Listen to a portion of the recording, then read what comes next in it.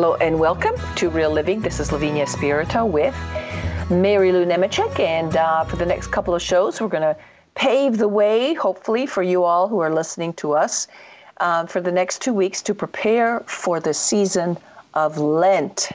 Can you believe that Lent is already upon us, Mary Lou? I can't believe it. Of course, we're coming out of 2020, and that seemed like that was all one long Lent, right? The whole whether it was Lent. It really hasn't stopped because 2021 hasn't changed dramatically. Yeah, exactly. So I think most people listening to us will understand a little bit more, perhaps, the whole atmosphere of, self-examination and repentance and change and, whatever it is that God has shown us in this time.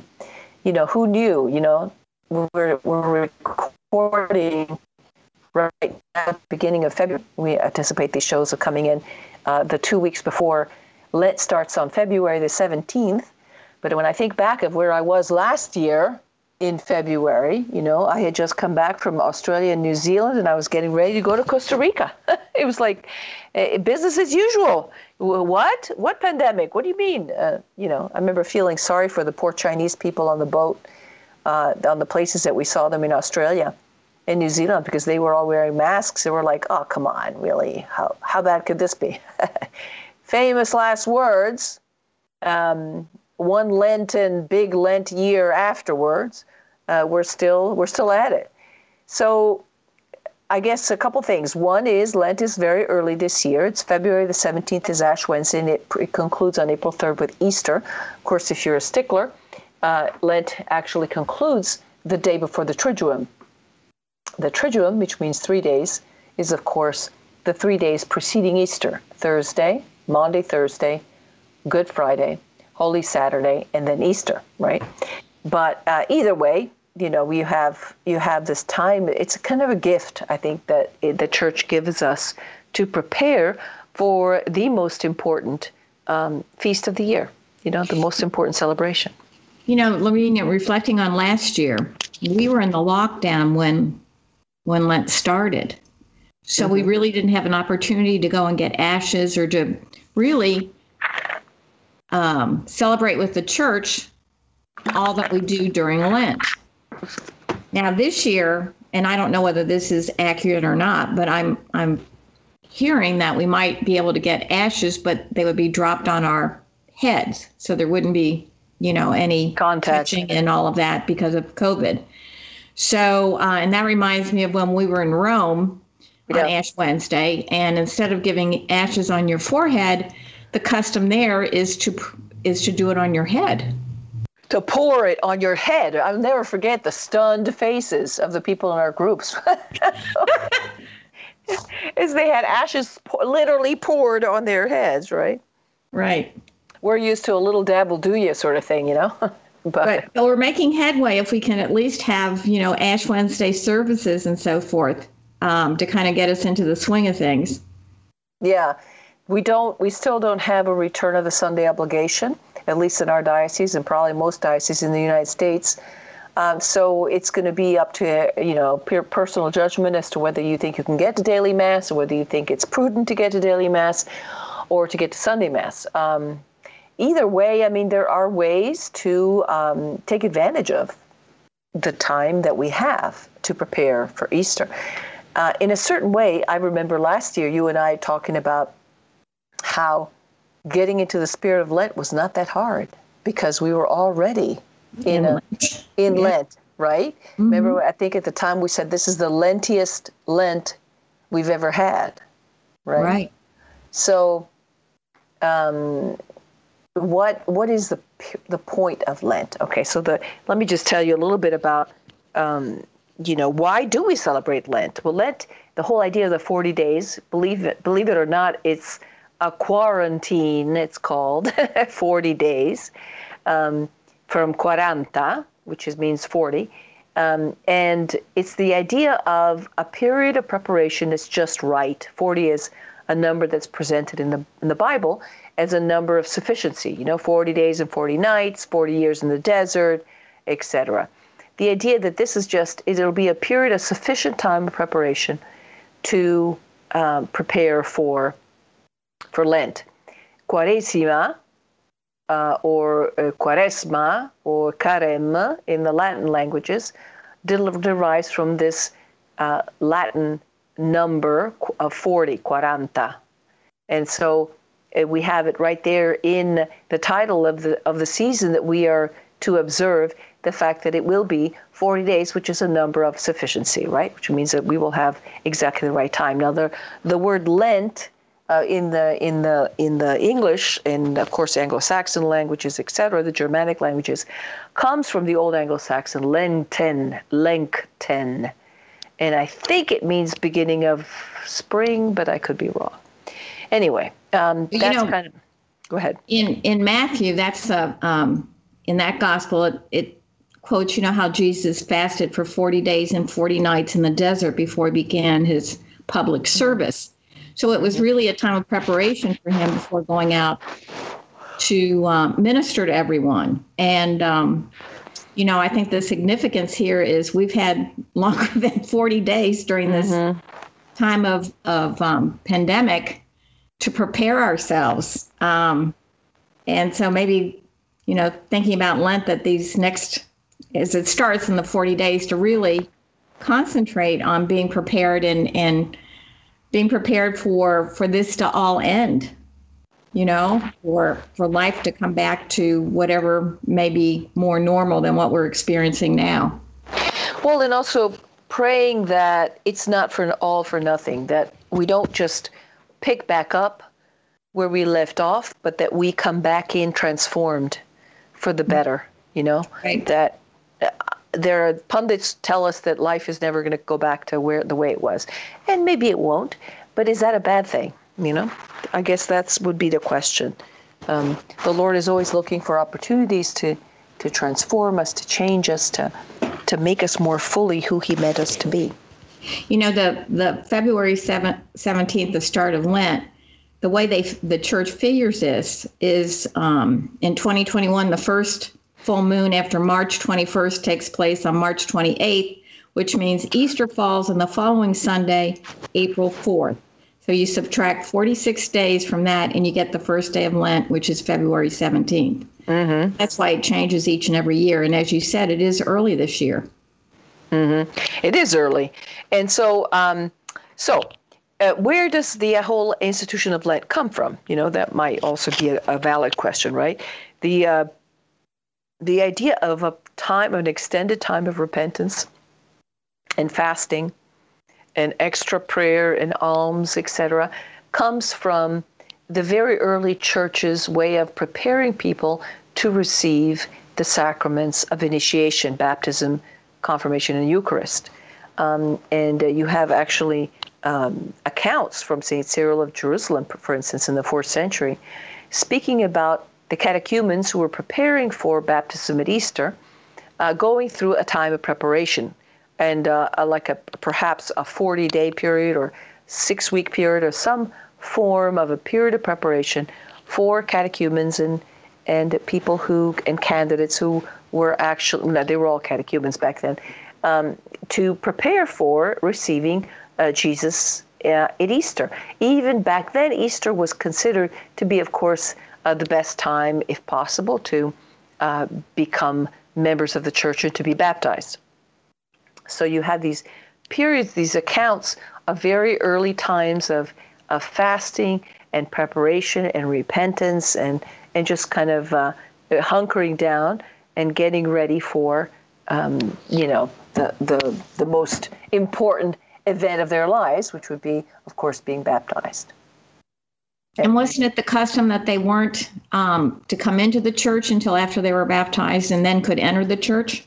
Well, once the church got out of persecutions and churches were being built, the whole idea of the baptistry, which would be where you would perform a baptism, for instance, if you go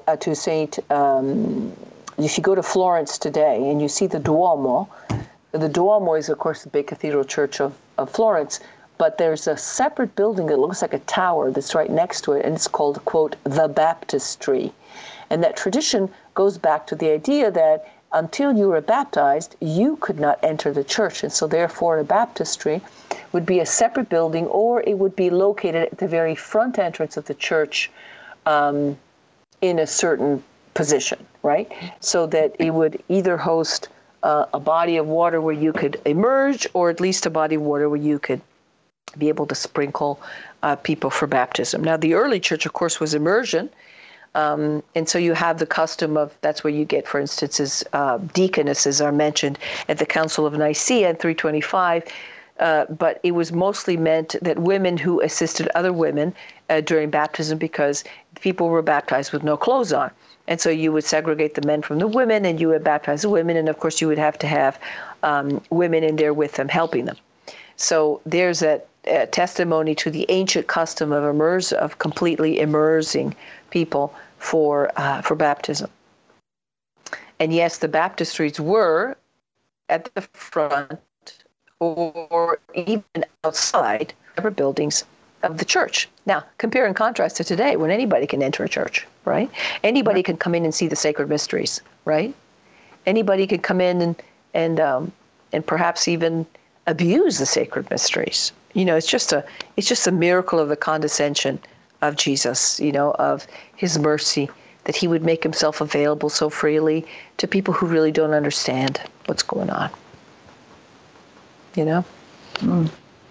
So the idea is that there should be 4 separate disciplines practiced during this time that might be stuff that we would need to consider to do even when it's not Lent. Remember, there is that other serious period of repentance and preparation called Advent before the other salient moment of the church calendar, which is, of course, Christmas.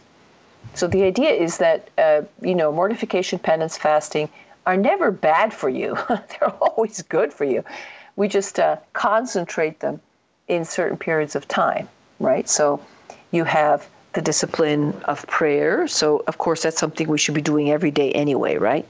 We should be praying every day. We should have personal prayer times. If we can go to Mass, we should go to Mass. You know, we should be assiduous in our observation, in which we can achieve a closer relationship with the Lord, right? It's a time when, in a certain sense, we can separate from the world, right? To know that our faith is not just a therapeutic sort of you're okay, I'm okay sort of thing, you know? It's not therapy. Our faith is not therapy. Our faith is an encounter with a person, right? Right. It's not a self-help religion, right? But it's the answer to all the questions. You know, the answer to all the questions. You know, to concentrate on that person of Jesus, we have to get rid of everything else that's blocking us. So it's a time to really focus. And in order to do that, we're going to eliminate some things in our lives to unbundle the things that kind of take up all of our time and allow us to provide excuses for not having that relationship or that prayer time or that fasting or whatever it may be. That's right. And so people always say, well, what if I can't fast? What if blah, blah, blah? Oh, why don't you, Mary Lou, do you have in front of you the table of abstinence and fasting? No, I don't.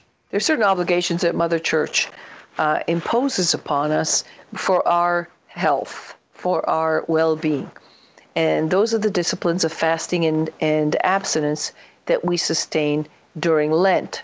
You have 2 days of fasting that are mandated, which is pretty amazing considering how serious this whole time of preparation is.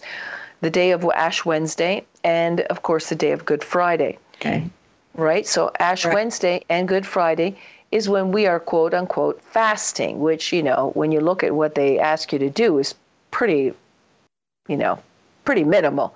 You know, basically you can have 1 meal a day and then you can have another meal as long as it doesn't equate to you can have 2 smaller meals as long as it doesn't equate to 1 meal. So you can. And you're to fast from meat, lamb, pork, all those sort of things. And that's abstinence, though. Abstinence is different than fasting, and that is what we do every Friday of Lent, right? Including perhaps Ash Wednesday and Good Friday. But Ash Wednesday and Good Friday is fast and abstinence, was the point I was going to make.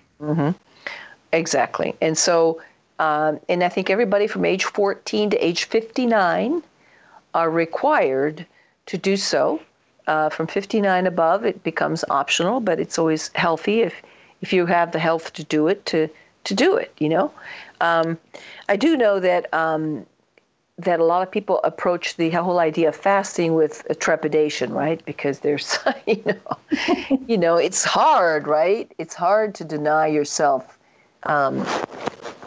food, and especially when you're in lockdown, I mean, food becomes a sort of another way of consoling yourself, of comforting yourself. If I could keep track of all the cakes and the baked goods that we have baked in this house since the beginning of the pandemic, and so anyway, it's just one way of thinking about how to practice some form of self-denial.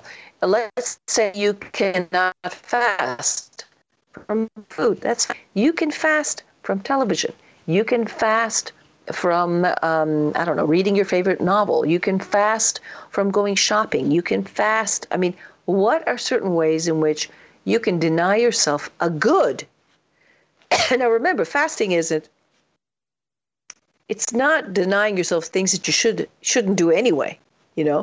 It's denying yourself God's provision for us, food and drink and other things, and for the sake of the kingdom. And why? Because the purpose of mortification is to sharpen our body and our spirit, right?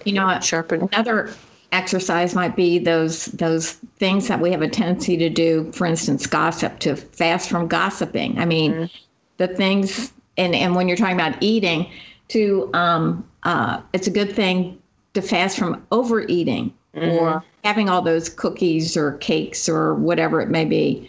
You really, I think, need to take some time to concentrate on what would be good for you spiritually and physically, because, we're sacred vessels. We're made in the image and likeness of God. We're to take care of ourselves. So Lent is that time when everybody says we're going to go on diets and so on and so forth, which is fine. But, do it with a cause to grow closer to Jesus, a cause to make those habits steadfast and last after Lent. And that's the whole purpose of it.